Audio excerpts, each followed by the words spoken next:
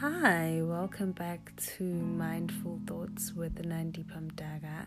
I am your host, Nandipam Daga, and in today's episode, we will be talking about how to heal our inner child.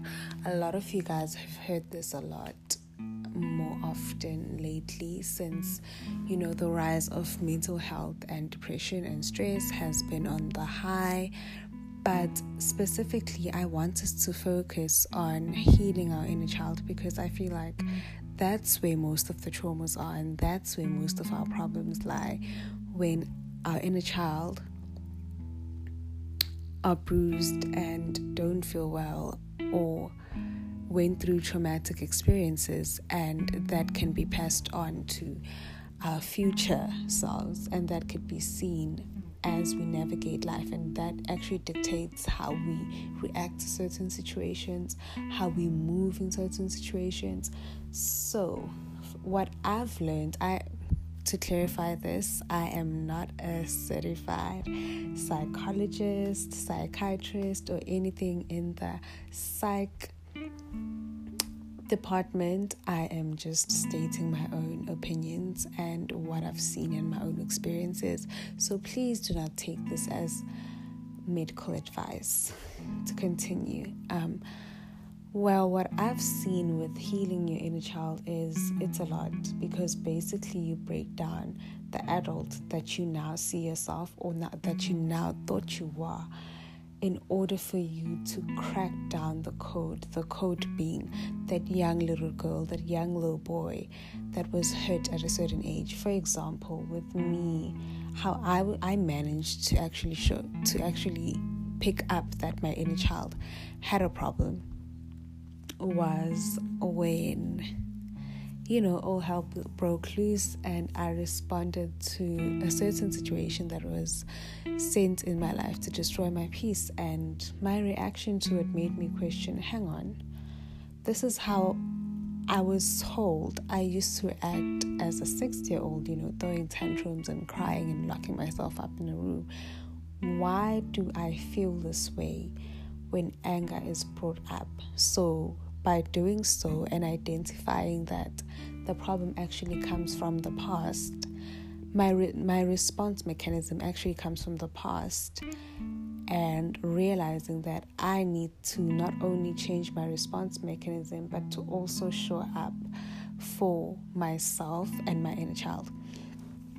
And when I realized that, I realized, okay, so I'm not just responding from a place of hurt and disappointment, but I'm responding from a place of ignorance, whereby that happened, and when that trauma happened at that particular age, when I was 6, I didn't address it at that time. I didn't know how to express it at the time, and in the result, I threw a tantrum every time things didn't go my way, because that was the only way that I felt heard and expressed myself. Moving forward, in understanding that, so this is how I respond to situations now, because of how I actually started responding to situations as I was a kid. And it actually helped me in a lot, realizing that, because I realized that maybe if only I can go back and try to do a little bit of shadow work. To define what shadow work is, it's when you tap into your inner self in forms of meditating, praying, and self-healing, and you actually find your core. When I say your core, I mean you actually find your soul, and you try to balance your internal life with your external, whereby you don't allow your external to interfere with your internal, but you're at peace with what's going on.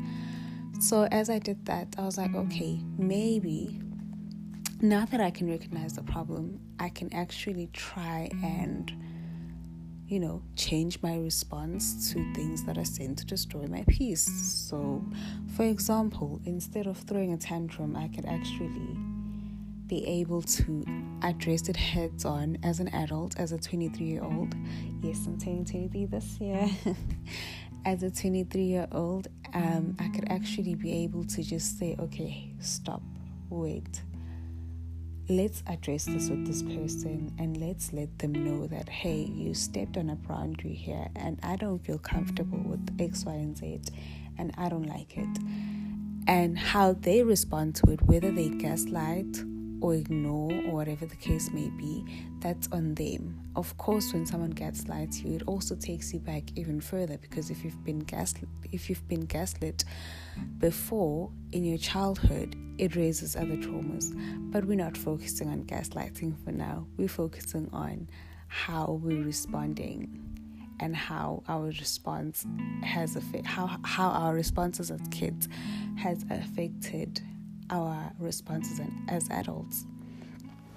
So, you do that. And for me, it's helped me a lot. I'm not going to lie. It really, really, really, really has helped me, identifying that, oh, okay, I don't like what this person did. And I'm just going to voice it out right there and there. And I'm going to tell them. It's up to them how they take it. Because in that way, I am able to release the pressure of not being able to express myself like I used to as that 6-year-old kid. But now I can actually express myself, and it's up to the other person on the receiving end on how they actually take it and actually move on forward with it. If there's anything else you guys would like to know from today's episode, please let me know. But it has come to an end. I really don't like to make them very, very long because, as I said earlier on, I'm not a qualified psychologist or psychiatrist or anything in the medical department. I am just stating my own opinions, and I hope it resonates with you and it helps you heal your inner child. To mindful wellness, and to the next episode. Bye.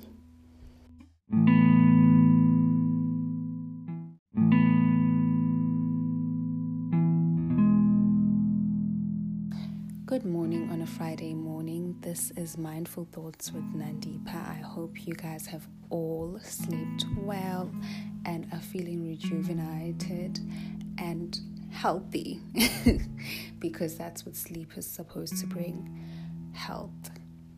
In today's episode, I would like